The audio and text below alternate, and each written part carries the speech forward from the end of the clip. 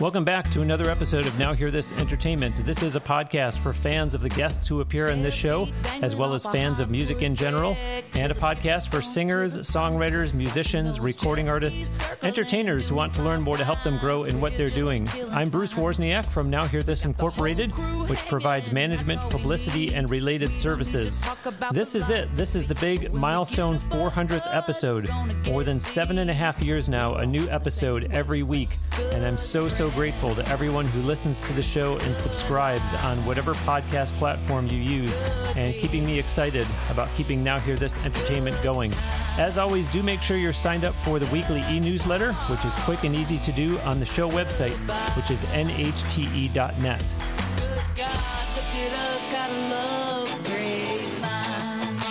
Joining me today on location in Nashville, my guest is a recording artist, singer, songwriter, entertainer who added to her music catalog with a single earlier this year, for which there was later a remix released. Last year, on Christmas Day, in fact, she had put out an album featuring 11 songs. Her discography goes back as far as a full-length album from 2013 called Somebody's Gonna Pay, which is fitting given her other career in entertainment running parallel to doing music, that being, of course, in professional wrestling.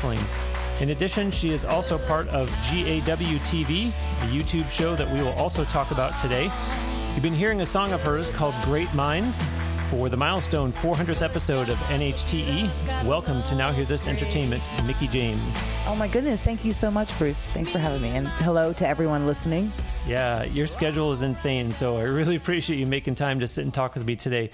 Let's start off by having you talk about the song of yours that was just playing called Great Minds. Yeah, we actually released Great Minds, what was it, 2019, I believe, for a summer song, and it just has such a kick-back, laid-back vibe. It just was really, really fun, and yeah, I've been working constantly, especially as everyone has in the pandemic, and writing more so. But it's still one of my favorite songs, I think, that I've done. Were you saying that in the sense that I kind of got the impression we chose the summertime to release it because it felt like that kind of song? Is that the case? It's absolutely the case, yeah. Because if it was like barefoot dangling off a hot wood deck, it's there's so much to it, like from the jet skis and this, like all the things that make summer. Summer is like my favorite season, honestly. Aside from the heat, like that latter end of spring into summer and then early fall, but then it starts to get below 70 and I'm not into it, so...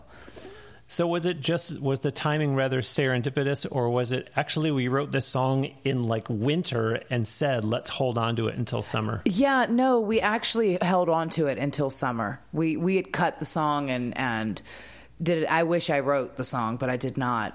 But it was just when I first heard it, I was like, God, I love this song so much. And we were pulling stuff for a potential full-on album, and we ended up doing a bunch of singles. I think we released like 6 singles back to back kind of that year. So it happened to be one of the singles that we released, and I specifically chose to do. I was like, this is like it's like Pontoon, or like one of those, just like you could be in the boat or you could be on the beach, and it just kind of resonates with everyone, from bonfires to jet skis to the beach and to just fun times, Well, and what's interesting about that is a lot of times on this show, I find myself entrenched in a conversation with the guest where I'm trying to draw out a teaching moment for anyone in the audience who is an aspiring performer and is trying to learn from me and my guest. But I think in this case, it's interesting for the listener who is just a casual music fan to know that there are reasons why artists will hold on to songs to release at certain times for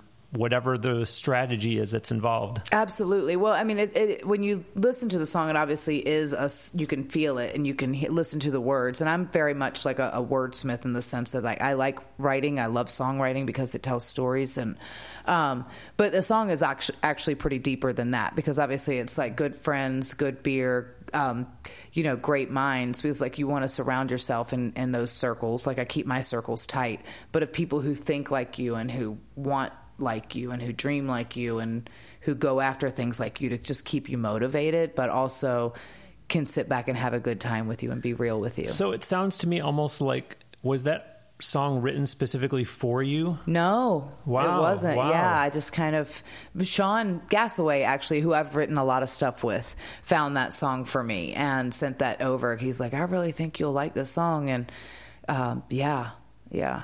Well, this is a great example of how the entertainment world is so small and the value of making connections. Not only do Mickie and I have a mutual acquaintance in Sean Gassaway, who she just mentioned, he was the guest back on episode 305 of the show, but, and she doesn't know this, Mickie and I were even at the same Songwriters Festival, the Frank Brown International Songwriters Festival. It's on the Alabama-Florida border at one time. And it's how you get to know more people. It's how opportunities manifest. And Mickie, both in music and in your wrestling career, I know even just meeting you for the first time today that you can by all means speak to the power of making connections and building relationships. You have to. I think you have to. It's a very, and we, I think as artists and as entertainers too, like we get really, everyone's different, I think, but I feel like we're kind of introverts on the inside. Like it takes a lot. Like we have to prep ourselves to go out and like do that. Like it mentally, physically, emotionally, just kind of like, okay, I'm going into, like, I call it like work mode. I got to go into like, cause I enjoy meeting people but it's really, really tiring sometimes because you want to make sure that you're putting on your best. Sure. The whole time. Cause everybody, first impressions are everything, and you constantly feel like, okay, well, what are they going to think about me when I walk away, because I want to make a good impression. And especially, but I've been really blessed to have and be able to surround myself with really cool people who want to see me succeed. I want to see them succeed, and we could do it together. And I feel like that's really the most important thing, and yeah, Sean's a good dude, and I appreciate him making this introduction. This is really cool. I'm really honored to be on the 400th episode. The Frank Brown Festival, that one that I met you at, was the first time I had ever gone, and it was cool to really even go back this year. So I'm really excited about that, and it's just... Yeah, it's been a whirlwind. I will be there in November. Okay. I will be there. It's a date. Yeah, we're going to do it. Cool. But you see, this is also, listeners, those of you who are aspiring performers, this is what Mickie's getting at with first impressions, because we all in the entertainment business, we all hear the expression, you never know who's going to be in the audience. Right. And it doesn't even necessarily have to be the audience. It could be meeting someone at a songwriters festival, where there you almost have to be even more careful, because what I've always enjoyed about going to the songwriters festivals is everybody is so relaxed, because it's almost like the songwriters are going on vacation. Oh, let's go down to Florida/Alabama. Right. And there you do have to say, hold on, who am I meeting for the first time that I don't want them to say, yeah, I met him or I met her, and boy, oh boy, were they, insert bad image here that they formed. Well, and I thought it's so cool what the Frank Brown Festival does, because I think that a lot of times the songwriters themselves go, aside from the people who know, like, but all the, like, there's so many hit songs that were written by a songwriter who nobody knows who it is, and they get no credit for the song. They get obviously on the back end, they get whatever, hopefully they get taken care of, right?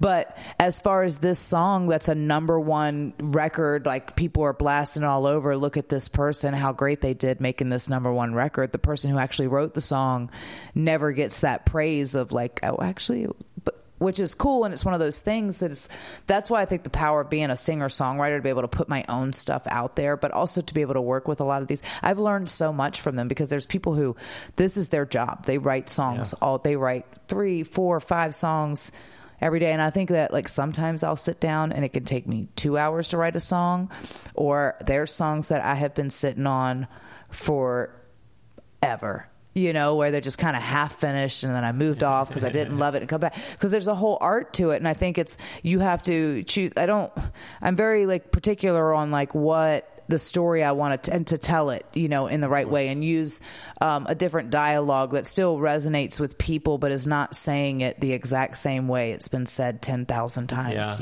So that's really the art form. And it is a challenge, because it has been said so many times before that now I have something to say about it, but I want to make sure people hear it Mickie James adaptation. Right. And people say, okay, I get where she's coming from, but this is a little bit different spin on something that we've all talked about before. For sure. About before. Yeah. It might resonate with somebody else a little differently, because everybody hears things differently, whether it's advice or criticism. You have to talk to everyone very differently, and you have to be aware of that. So I do want to focus largely on your music career, but at the same time, it wouldn't be right to not acknowledge all that you've done in wrestling.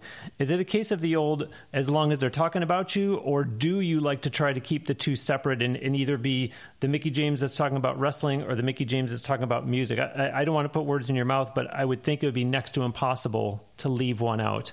It is next to it. I think I've tried it because obviously when I first started on the music journey, I wanted to be taken seriously as a music artist and not to be looked at like as a novelty of there's that wrestling chick. And I feel like just recently, even now, and I put my first record out in 2010 and started working on that album and stuff in 2008, I think. Wow. And so it took a while to get to that. First came to Nashville with my little collection of songs, and then went through the whole process and put it out with Kent Wells, and he was incredible and he really helped me a lot. And then worked with Ron Browning, who was a vocal coach, and he's amazing.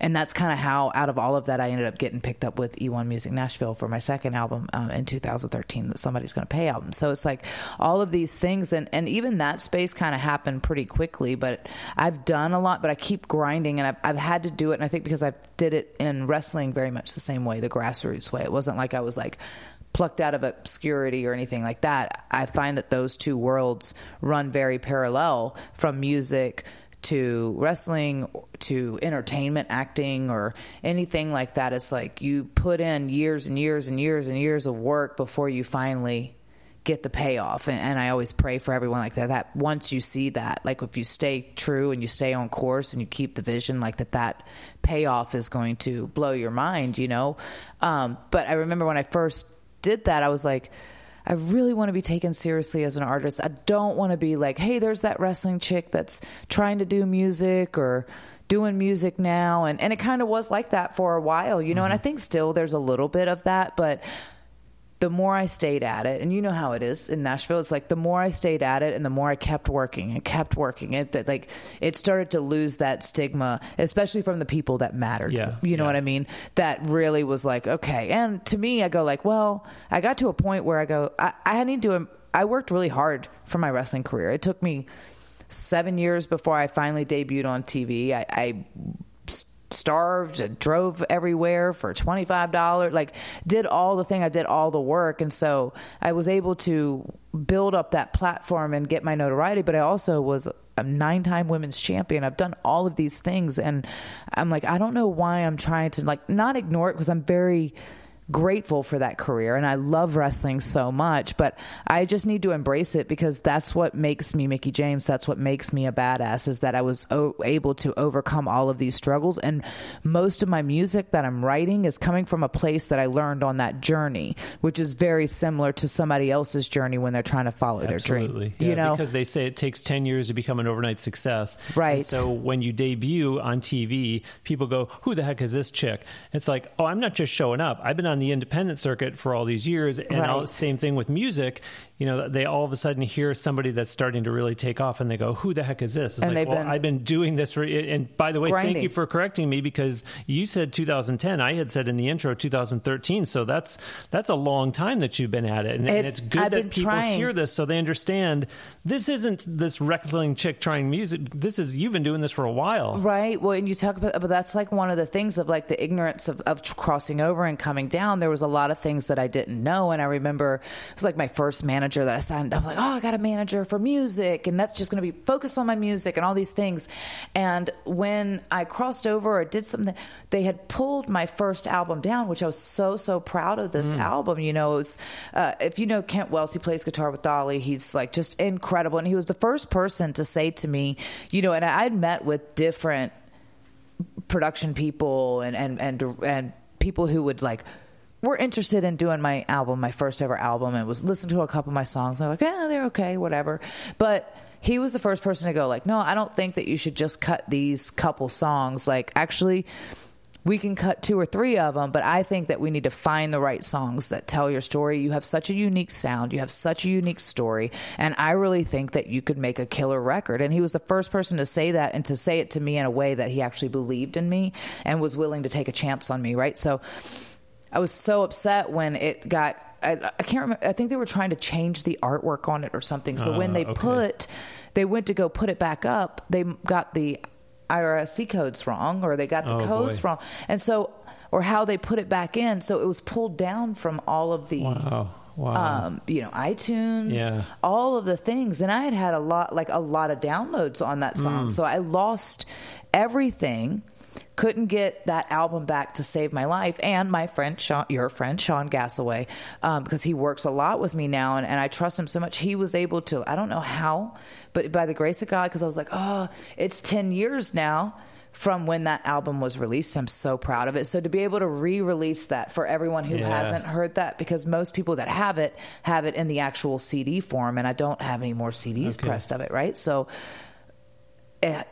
so we just re-released that as like a 10-year anniversary. It was really cool because I'd missed all those songs, and I was like, I was so proud of that album, and it was cool. But So I think there's also a potential teaching moment here as it relates to time management and scheduling. In the wrestling world, matches are part of scheduled events. Someone is telling you what arena, in what city to be in, on what date, and at what time. In the music world, you can be more flexible with your schedule, whether that's writing or going into the studio to record or shooting a music video. The exception likely being someone trying to book a performance for a specific date. But what advice can you offer, though, as it relates to still making music a priority and not saying, well, I can do it whenever I get around to it? Because we know there are people out there for whom music is not their full-time career, yet maybe they need a little kick in the pants to develop some kind of a regimen with it. I have to say, time, it's not going to wait on you. It's not going to wait on you. And if you're not going to put in the work, somebody else is going to.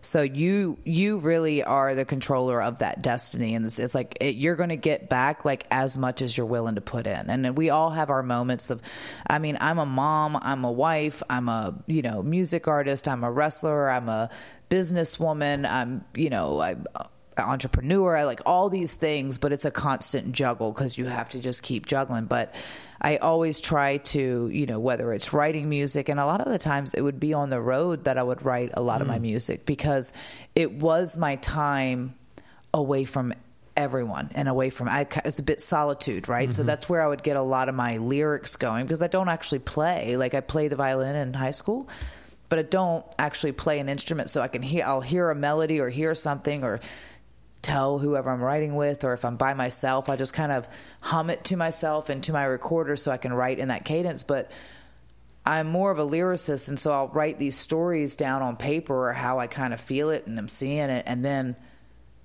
go back with it. And that's what I'm saying. I have notebooks and notebooks of just stuff, random thoughts, and so I think that you have to write. If you're a writer, you need to write when you feel inspired, or because those things happen at all kinds of times, mostly when we're in our emotions, right? Or we've been drinking, or, many times.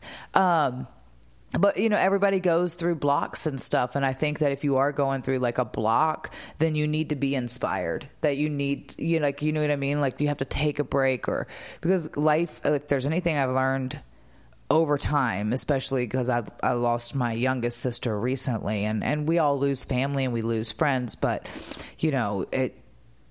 I think that life is so short, and for some of us, you can say, oh, it can wait till tomorrow, but what if it isn't tomorrow? Because there is no tomorrow. Wow. So you can't just sit there and keep waiting, procrastinating, thinking it's going to come to you, because before you know it, in the blink of an eye, your whole life is gone and you spent it waiting. For what and for who? Because the only person who can make you happy or is in control of your happiness or what you can and can't do is yourself. And you can or can't do everything that you tell yourself that you can and can't do, period. I'm secure enough in my manhood to admit that I heard Barry Manilow do a song called If Tomorrow Never Comes, which I believe he introduced as originally being by Garth Brooks. And that's what's coming to my mind as you're saying, you can have all these great plans. It's someday I'm going to write this great song, or someday I'm going to finish this album, or someday, but if tomorrow never comes, right, and where did it get you to keep all those ideas in that notebook, or secretly plan that someday I'm going to actually try to record some music? Chase your dream. You have to. And I think you have to, and maybe this is just me, and if this doesn't really fit with somebody or they don't like it, it's okay. But I think for me, like, I always follow my heart, but I always follow my faith, and I put my trust in my God. That's what, whatever you choose. But I think that you have to have that faith that if it's speaking to you and it's telling you to do these things, because I'm also a planner and I plan and I like to do, but you have to be smart enough to know that honestly, nothing ever goes according to plan. Mm-hmm. Exactly. Mm-hmm. And the times that I've tried to micromanage or plan it as if it's supposed to happen a certain way, and this is how it's supposed to unfold, and I got to do this, and then this next, and then this next, I almost slow down my progress. I almost block my blessing, because I'm closing the door of how it can happen for myself, instead of just being open to going these are the things I want. How do I I'm going to work on trying to get there, but take me there, show me how to get there. Those things of those conversations with myself, or whatever your thing is. And yeah, I had hoped to have it done by this point for this reason, but I think there's a reason why I wasn't meant to finish yet. Maybe something is about to happen that's going to inspire something else. For sure. Or maybe I'm going to meet someone who's going to come into the project and bring something else to it. Yeah, well, and I say that because I look at this all women's pay-per-view that I just finished doing, but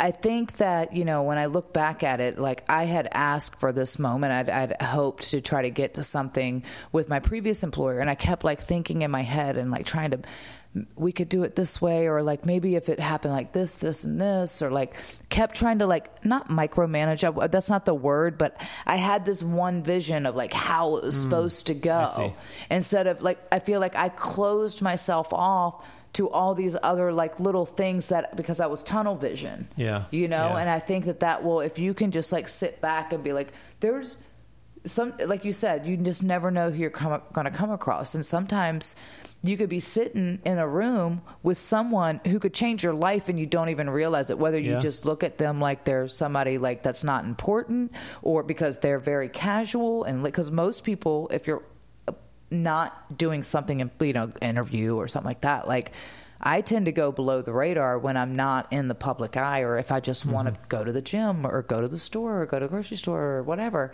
unless I need to dress up or whatever, just because I feel like people look at you differently in both places, when you're kind of dressed down and people go oh, whatever, they just kind of pay no attention. Whereas when you look like you're somebody, which we as stars, we want to look like we're somebody, but really only in the times when you're supposed to be looking at us, right? That's right. So there's a fine line. So let's get back to the scheduling and the song ideas, because I have to believe that because you are so busy, what happens is all these ideas pile up and they pile up and they pile up and they pile up, and they're all great ideas. Maybe you've got a hook. Maybe, I don't know if you're a notebook person or if you're a voice recorder person. I'm more with your of a phone. notebook person. But someday you sit down and you go, now I'm just overwhelmed because now I have so many song ideas. How am I going to make sense to try to actually move these along and turn them into songs, instead of just all these great ideas that I've been writing down for the last 6 months. Well, you're kind, because I don't look at them and go oh, I got all these great ideas. I'm I got all these ideas that could potentially, I'm the worst, I'm the worst on myself. But I think it depends on who you're writing with, because I've actually sat down with my notebook of all these ideas that I was oh, we could do something like this. And then we do nothing like any of it. We do something completely different. So I always think that you have to feel what that energy is like with the person that you're writing with. And, I've gone in to write one type of song and came out with something completely different. And I've gone in with my notebook and tried to stay on course with this one idea, and it took us forever in the writing room because we just couldn't find the right words, and we got it done, but it wasn't, you know what I mean? But that also sounds like what you were saying before, that you're so focused and this is the way this song has to be. This is what I was thinking when I wrote it. It's well, it's going to take us a long time to get there unless you want to just relax and kind of be open, Mickie, and let us kind of workshop this a little bit. Let's see what feels right. And and sometimes you're going to have great writing synergy with some people, and some people you're not. And I think that's just how people, because it's whether they connect or not, or whether they have some of the same life experiences, or even just enough to be able to relate and have a similar story to it, right? Yeah, you took the words out of my mouth. I was just going to say that's another testimony to the power of relationships, because you're not going to gel with every songwriter that you come across, but that's the beauty in finding the ones where you really do connect, because you can come and they can say to you, okay, you just sat there and read me off a dozen ideas of some of these different things you had written down, and I really don't think I can latch on to anything that you said. And you're okay with that because you have a relationship and you respect their work as a songwriter. Yeah, and I always like, it's really hard because sometimes that's a blast to your ego, but you really have to sometimes.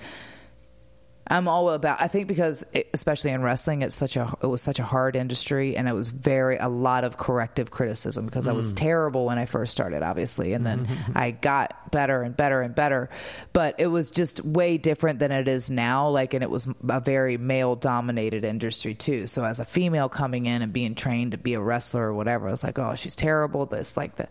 But I really, really wanted, but it just thickened my skin. The business itself has thickened my skin. The entertainment, you have to have thick skin. Because everybody from the top execs all the way to the guy on Twitter is going to have an opinion about you and what you're doing and how they could potentially do it better. So you can't, it's like you have to have thick skin or be able to laugh it off or just ignore it, because it's hard. It's like if you take everything to heart, I always say I have selective vision and selective hearing, and I try to filter what's coming in and what actually makes sense for me, and they're just kind of. And what is the source, and how credible are they? Is it someone that has ever performed before? Is it someone that's ever wrestled before? So if you've never written a song, you've never sung, you've never wrestled, then I'm not really going to spend any time. You can't let it move you. That you have, right? Because I think that's what you could. Another thing that then kind of makes you clam up, or you're like, and you don't want to come from a place of oh, I'll show you, I'll prove, you know what I mean? In an angry, because I don't, everybody's so different, but yeah, it's interesting. And I think I've really think that the music for me has been able to let me, be more authentic to myself, because I've had to play a character, different characters, which are all an extension of myself, but they're all these amplified, over the top, very theatric, spaces, but it's also, I'm very a superhero and untouchable, and you can't hurt me, and you can't, when the real Mickie is I am very sensitive. I do cry. I actually do cry when I'm happy. I cry when I'm pissed off. I'm cried when I'm, so I'm a passionate person, and if I love something and I want to do it, I'm very, very passionate about it. And if I'm not passionate about it, then I just don't waste my time, because I just realize that it's just going to just sit there and just kind of just not into it, and it's just a waste of time. You have to be doing what you love. The rest of the time is just a wasted energy and wasted time, But what you're saying about the critiques, it goes back to what you said when we first started our conversation, which is surrounding yourself with people who are working with you because they're looking out for your best interests. So if someone's telling you, I'm not really crazy about any of these hooks, any of these ideas that you've given out of your notebook, you probably absorb that a whole lot better, because this person genuinely cares about my music career and is trying to help me, and it's not just some armchair quarterback who's saying, that doesn't sound like anything. It's not great. And I'll always say, okay, well, what, because I'm still learning, and I feel like you have to what is it about it that you don't like, or why? Yeah, nice. Why? I like that. Why is it? Because is it something that I can change and then make? Because if it's something a story that I really, really want to tell, I'm like, okay, if you're not feeling that, then obviously other people are not going to feel it. But why aren't you feeling it? What is it like? Is it just too shallow? Does it make sense because it's not verbiage that you would use? I always have to ask the why, because I don't ever take a criticism of oh, I don't like that. Well, why don't you like it? Yeah. Is it you don't like it because it's too different, or do you just genuinely hate that type of music, or was it something that was said that didn't make sense? What is it exactly? So I know, so I can. There's a great phrase that a sales trainer friend of mine uses, which is "help me understand," which is very kind of non-confrontational, but it also forces there to be some kind of feedback to say, You said that out of everything I just read you out of my notebook, you didn't like it. Help me understand. What can I do better with these ideas? They're not developed enough. Well, what are your thoughts? I mean, I would hope that, and you would give you feedback. No doubt. Because feedback is very, very important, but you also have to open yourself up to take feedback. Because a lot of people will ask for advice or feedback, and you can see it. And I in the wrestling world, I see this too, because people often ask me for advice in wrestling. And I can always tell when they've tuned out, when I've when they've just kind of checked out, because most people and it's okay, because I feel like we're very sensitive when you praise them and tell them what they did great, which I always lead with, I really like this, and this. But when you hit that but, a lot of people just automatically, you can see them move back, and some people are if they come forward to me, I can just watch a movement, if they then I can tell that they're really intently dialed in.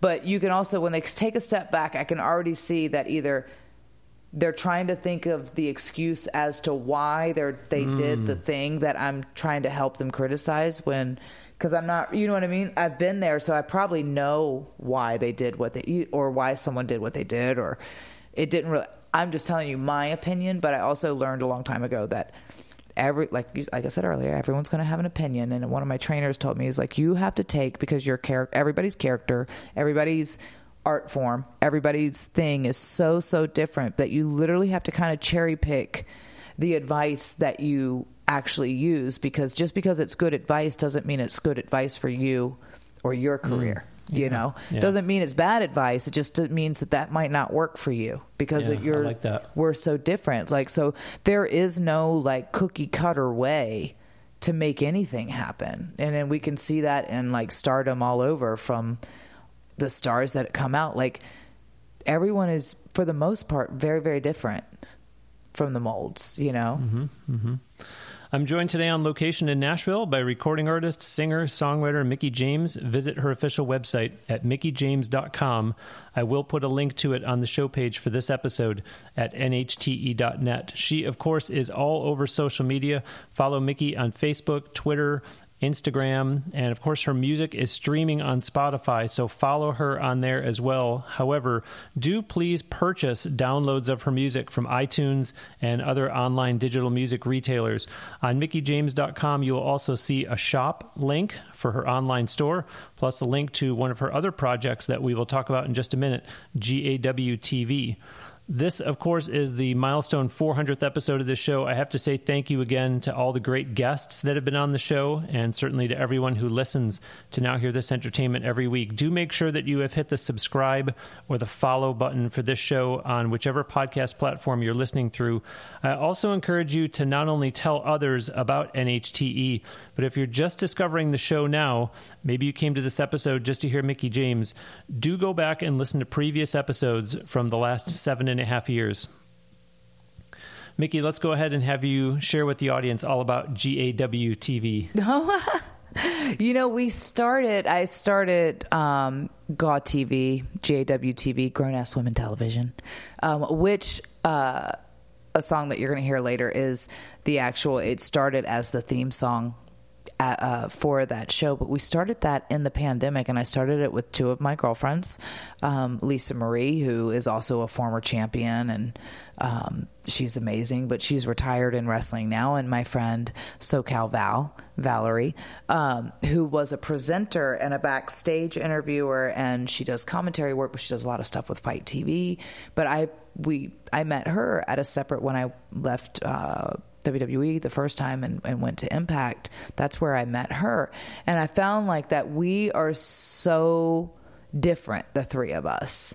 The way we look at things, the way we, Val is very much a girly girl. She's very, very much a girly girl. She's makeup, dresses, heels, shoes, all the things, and she's always I bruise like a peach. She never wanted to be in the wrestling ring.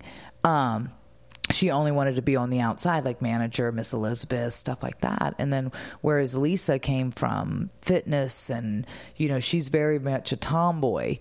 And I feel and she's retired now, and Val is in the UK and married and working with Fight TV and doing a bunch of other projects and still involved with wrestling. And I, at the time, was still very heavily, I was on the road full time. I was on the main roster and was doing so much. But then during the we had talked about it so many times, like, hey, let's maybe do a show together, both separately, like with each of the girls, but then kind of together. And we should do a show, but there was no time. Like, it just seemed like a fun idea.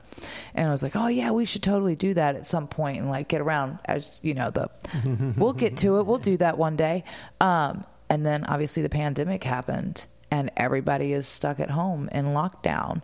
And I swear that show helped me get through the whole pandemic, because it just kind of, I was in the middle of a knee injury too. I was getting ready to go. I was actually cleared for months, but before I actually came back, but, I was, I had tore my ACL, which was my first major surgery of my whole 20-year career. Like I'd obviously we all have little injuries, but this was the first injury that I ever had to take time off for, that I had to 9 months of recovery of rehab of all the things to get ready to come back for a comeback of sorts.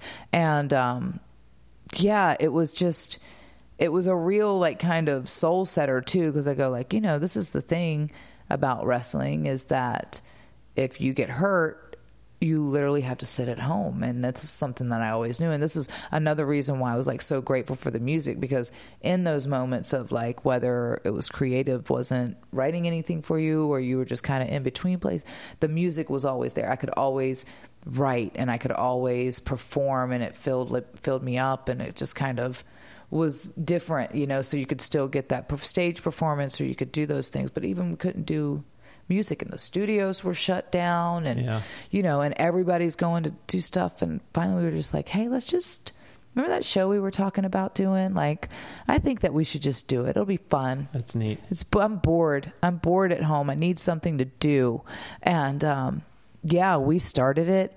And it's been incredible. I couldn't ask for two better ladies to host it with. Who is it geared towards? Who should watch GAW TV? Well, I like to say that it is geared to women, because obviously the show's called Grown Ass Women. We have a lot of female guests on the show. We convert it to the GAW cast, the podcast as well, but it's on YouTube, and we do the show there. We geared it towards female wrestling fans, and obviously we have a large male audience, but because I think that a lot of the ways that women are often portrayed as wrestlers on television is in a very catty kind of whatever light. And I thought it was a cool way to show the women of what we're really like. This is more of a conversation of when we're shooting.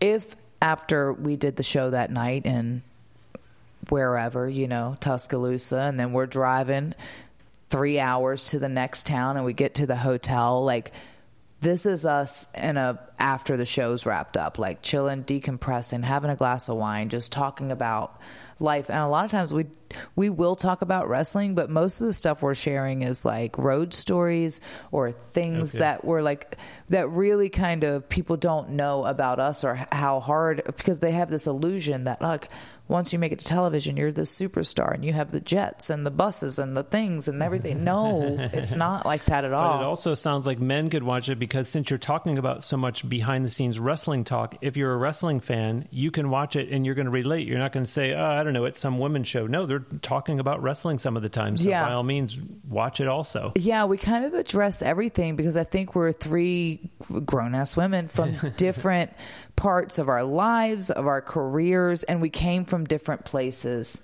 to make it. And it's Val was homeschooled and her journey's so different, and I grew up in the country in Virginia and on a horse farm, and I was not a tomboy, but I was also not a girly girl. I enjoyed both sides. I've always balanced both sides. I like to dress up, but I also like to ride four-wheelers, and I like to do you know what I mean?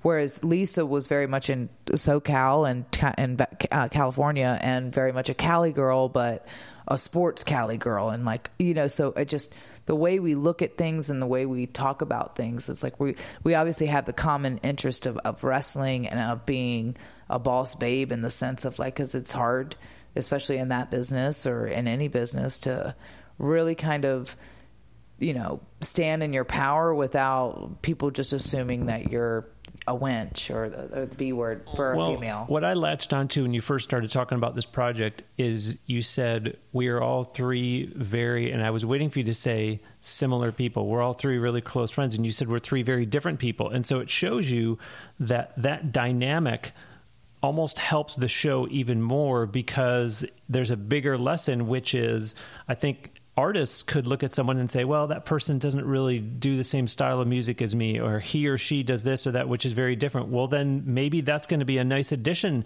Right. Maybe it's going to be something to kind of transform your career, where you're going to say, hey, you know what? My music has just kind of been on autopilot. All of a sudden, if I'm going to collab with this person here, it might kind of jazz things up for me. And you're saying like the three of you are very different, but it makes for a great dynamic as it relates to the show. Oh, God. Yeah, absolutely. And I can't think of a show of like listening to three girls just agree with each other the whole time, you know, that's great. You go, girl. Like, don't get me wrong. We are each other's best. Like, we support each other, cheerleader all the way, but it is cool to get the different perspectives, because we have such different backgrounds and we do have such different goals, of the things that we want and that we do. And, I don't like surrounding myself with just a bunch of agreeing people, because then I'm like, I don't know if they're being genuine or if they're just telling me what I want to hear to hang out. Like, I want people to not be in a mean way, but I would rather someone be honest with me and me not like it. Doesn't mean I'm going to dislike them. Then surround yourself with a bunch of yes men. Yeah, because it's like, women. that doesn't do me any good. That just, it keeps me stuck, because they're not being honest with me, so I can't change whatever's not working.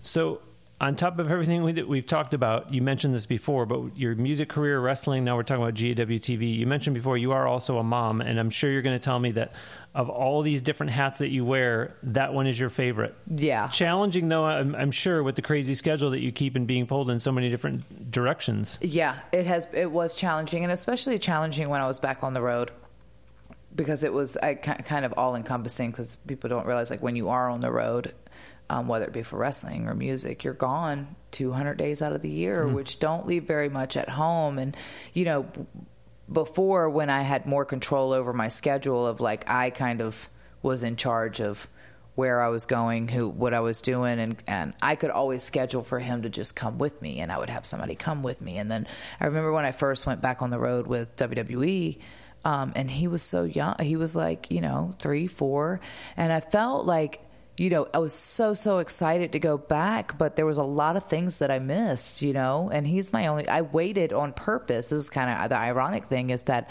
I had purposely waited to have a child until after I kind of not really wrapped up wrestling, but was more on the back end of the career, because I knew how demanding, and I was so hungry, and still hungry, but I was so hungry and demanded, and just had that tunnel vision of this end goal, that I didn't have time or the energy, and I was way too selfish to think that I would be a good mom in that space. I don't think that's selfish. I think you're saying, in fairness to the kid, he or she, when I finally give birth, they're not going to get the mom that they should have, right, if I'm all wrapped up in just go with wrestling. Yeah.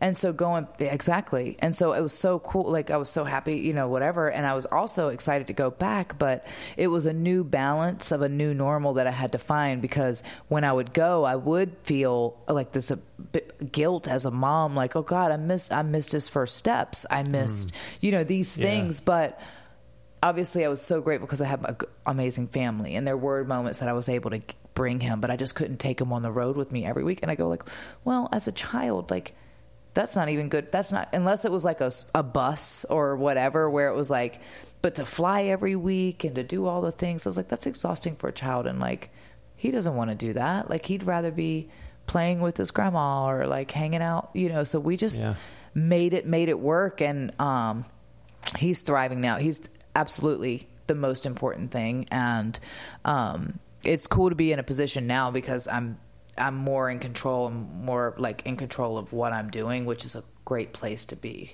That's feel great. I am such a free spirit that when I am kind of locked into stuff, it almost it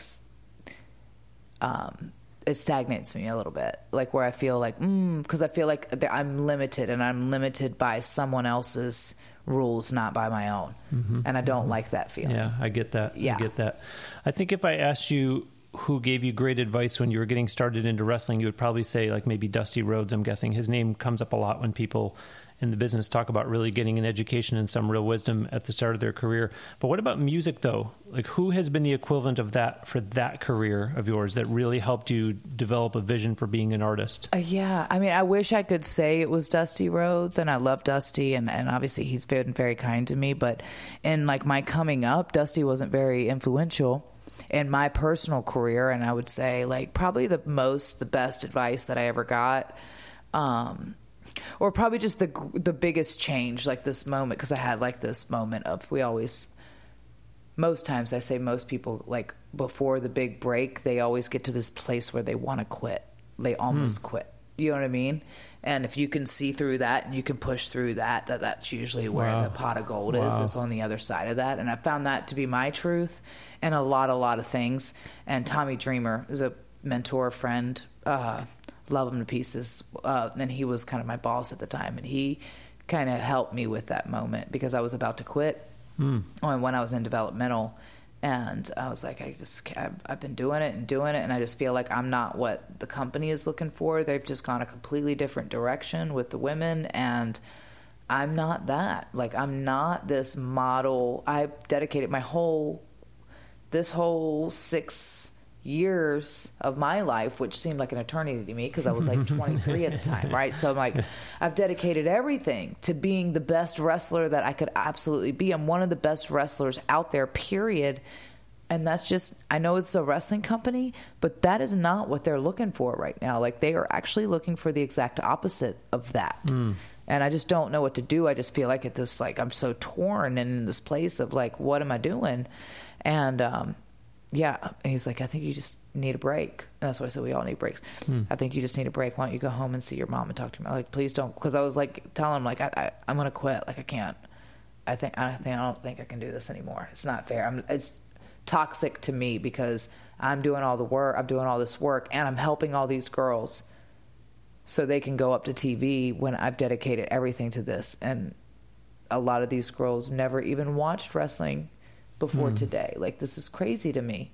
And and so I'm just really, really thankful for him because it's just one of those things that he had to have like that. He had always been a mentor to me in that moment, but that was like that real moment, like coming to Jesus moment, whatever you had to do, where I had to go back and I had that conversation with my mom, and I had to sit back and going like, and I was just, I'm a prayer and I'm a thinger, and I'm gonna just sit here and have conversations with myself. Now, like, if I give up now, like, then what a waste. Like, what a waste of my talent. What a waste of my do I want to let, like, this is like the devil talking to me, and do I want to let him win? Like, or am I going to see it through? And I'm so grateful that I had to have pushed into that, say, go reset for a minute. Because that's what it is. But what about earlier on, you said that when you were getting started into music, you didn't want people to think, oh, this is a novelty act. So on the music side, was there somebody that was kind of that Tommy Dreamer? Was there someone musically that said, hey, I believe in you, like, do this, and gave you some real nice words of wisdom that inspired you to say, you know what, I am going to follow through with music? Yeah, I mean, obviously Kent Wells, I said, he was the first one to do that for me, and that was like a real, but that was still in that first album, and that was a lot of the feedback I would get. Oh, it's that wrestling chick. Oh, it's the wrestling chick. And I'm just like, yeah, but have you listened to the songs? Have you put it in? Oh, dang it. And it just took a while. And then when I signed with a management team, and it was Jeff and Al, with Big Show Music Co. and at the time, and they really put a lot of love into my music career. They were probably the first ones to put a fair amount, I miss those guys, of love into my music career. And that, with Van Fletcher, who was hugely instrumental to me, is when I got signed with E1 Music Nashville. And, Van was one too that kind of said, well, what do you want it to be? He's like, I feel like you feel like you need to be this country music artist and you just want to do like you're doing traditional country, but I don't know that is who you are. You know, like instead of trying to fit into this mold of what you think or who they think country music is supposed to be, why don't you just be who you are? Like you are a legit badass. Who you want to be. You're a damn rock star. Like you're a rock star. Like, and when I hear you sing and when I hear you play, and we started to lean, because I always kind of have resonated more in that Southern rock vein when I write, and I'll do ballads and stuff, but when I perform, it's energy. It's like I am a performer in my heart. So everything is high energy and for the most part. And he really, made me tap into that and like not be afraid of that, instead of like trying to get up there and sing these pretty songs and you know, be a ballad queen. I'm like, and I would say like, I'm no Carrie Underwood. I never claimed to be, never would try to be, because it's just not who I am. But I can sing about real stuff that's happened to me or resonates with me or whatever, but it's always leaned more rocky. And that's where I started to really allow myself to start putting more of that style in it rather than just being country. And I was going to say that if you did just be this country person that you think you're supposed to be, well, now you're almost stepping into character. Whereas if you do it the way that Mickie wants to do it, well, now people are getting the authentic, genuine Mickie James, right? And you're not acting. You're actually, I mean, you're feeling the songs as you're performing them, but you're being true to who you are, right? And these songs are what you want them to be, not what you think they're supposed to be to the unwashed masses. Exactly. And I feel like it's like you have to. That's why I say you have to put your blinders on sometimes and put your earmuffs on, because like everyone's going to have an opinion. But I genuinely thought that the first album, and if you go back to listen to that one, that was the one that we just had released, you know, re-released for the 10-year anniversary. It is an incredible album. And for my first album out of the gate, and then to have 3 cuts on it for my own stuff that I wrote. And he really gave me my Kent really gave me my confidence and the ability to go like, yes, you can do this. But Van gave me the confidence, I think, to really step into more who I was instead of who I thought I was supposed to be. Yeah. And for music to please whoever that was, you know, making decisions or whatever they, you know. Yeah, I like it. Yeah. So what does the end of 2021 look like for you music-wise? And for that matter, maybe there are already some plans in place for 2022 for music projects? Oh, absolutely. I mean, I have been writing through the whole pandemic, and obviously like the studios were shut down to record a lot of stuff for a long time, but I had been steady writing, and I'd say I'd been working on this album. I feel like I've been working on it forever, of all original stuff, and it's the first album I've ever done of just only my own stuff, or, you know, with several co-writers and stuff. So that is the one thing. And obviously I have more singles coming out and off that record, and you know, we just put out the music video to the Chapel Heart, you know, a month or 2 ago for the Grown Ass Woman song, and that was the Empower anthem. And yeah, there's just, I always, you know, I like collaborating with people, because I think, you know, I've been able to do a song with the Yin Yang Twins, who are way like rap and totally different than who I am. And then from that to doing a song with a young girl named Roosevelt out of Phoenix, and she's amazing. She's so talented. But we did a For the Love of a Child, which is a very deep ballad kind of thing, for child help, and for her 5 Too Many campaign, to this song with this last song with Chapel Heart, which they're incredible. CMT's Next Women of Country, and everybody that I try to do stuff with people who are very different but yet the same as me, like just kind of, it was just, I just like when people have good energy, and you know, when there's that synergy. So in other words, for the audience, stay tuned, because there will be more musically coming from Mickie. We're going to close today with another one of her original songs, one called Grown Ass Woman. So Mickie, before I let you go and I play that song, share with the audience all about this song, please. Oh man, this song actually we wrote in like 2 hours. Wow. It was, this was one of those quick writes, because it's Sean Gassaway. Hello again. But I had started this song with Sean and Brandon Green, and we had like a whole thing in mind of like something, and then nothing ever came of it, because we just couldn't get past the hook, the chorus, and But so we made it for the intro because I'm like, I'm going to write this song one day. I didn't need the right people to write it with. I'm going to write this song because I know what it needs to say. I feel like, and then Sean, I guess he was working with Chapel Hart. He came across Chapel Hart in a different conversation. He's like, I really think you need to meet these girls. Like, you're going to love them. Like, I feel like you should talk to them. Maybe we could, we had, GAW had sat for 2 years at this point, just kind of sat there. He's like, I think we should think about rewriting Grown Ass Women with them. Wow. And and we were in, my husband and I, because we just bought a house last December, in Cross Plains, but we were living in Franklin at the minute, at a townhouse as we were searching, as the house was selling, all the things, right? So they came by and I met them and I fell in love with them. Like, their energy, their excitement, and like, just, it was a quick conversation of like, hey, do we want to write this song together? And like, heck yeah, let's do it. And we just sat down in like the conference room and what do we think it means to be a grown-ass woman? And the original track that we had listened to what the song is, 2 different songs. 2 different songs. And it's just a female power anthem, power ballad that really speaks to like what it takes to be a woman in this world today, because we are multitaskers, we are CEOs, we are mamas, we are wives, we are butt kickers, we are dishwashers, we're doing all the things and doing it. Or wrestlers. Amazingly, yes. Or wrestlers, wrestling with my own, all the things, yeah. That puts a nice bow on it. Good stuff. Mickie, it's great having you on the show. Thank you so much. I appreciate you making time to be here. Thank you so much for having me. This is amazing. Yeah, you bet. It. You bet. Listeners, that will do it for the milestone 400th episode of Now Hear This Entertainment.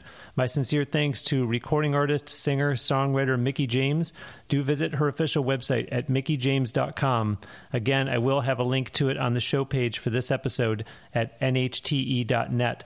Engage with her on social media, meaning follow her on Facebook, Twitter, Instagram, plus, as I said before, follow her on Spotify, but don't just stream her music there and that's it. Support Mickie in her music career by purchasing downloads from her extensive catalog on iTunes and other online digital music retailers.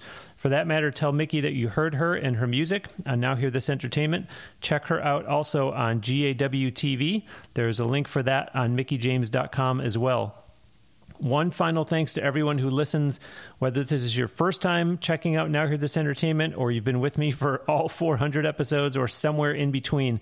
I'm truly grateful. I simply ask that you tell others about the show and, of course, that you hit the subscribe or the follow button for this show on whichever podcast platform you listen through. Again, if you are new, do go back and listen to past episodes of Now Hear This Entertainment. There have been a lot of really great guests. That will do it for episode 400. We'll send you out today with another song from Mickie James. This is the one she just talked about. It's called Grown Ass Woman. Way back in the country, rooftops in the city. It's about time that we show the world we're way more than just pretty. I can cry when I want to, fight when I need to, love you like crazy. That's what grown-ass women do. I'm a grown-ass woman. Throw me hell, but I still keep coming back. I'm making history. Best believe I'm a different breed. Give you my all, but I won't take fish from anyone. Here on my throne, I am a grown-ass woman. From my boots to my Jimmy Choos. I'm a grown-ass woman, babe. Come on. Mickie, I don't think they're ready for this one. Sing, girl. Tractors on the dirt road, Maserati on the highway. I may not be politically correct, but I can say that I did things my way. I can cry when I want to, fight when I need to, love you like crazy. That's what grown-ass women do. I'm a grown-ass woman. Throw me hell, but I still keep coming back. I'm making history. Best believe I'm a different breed. Give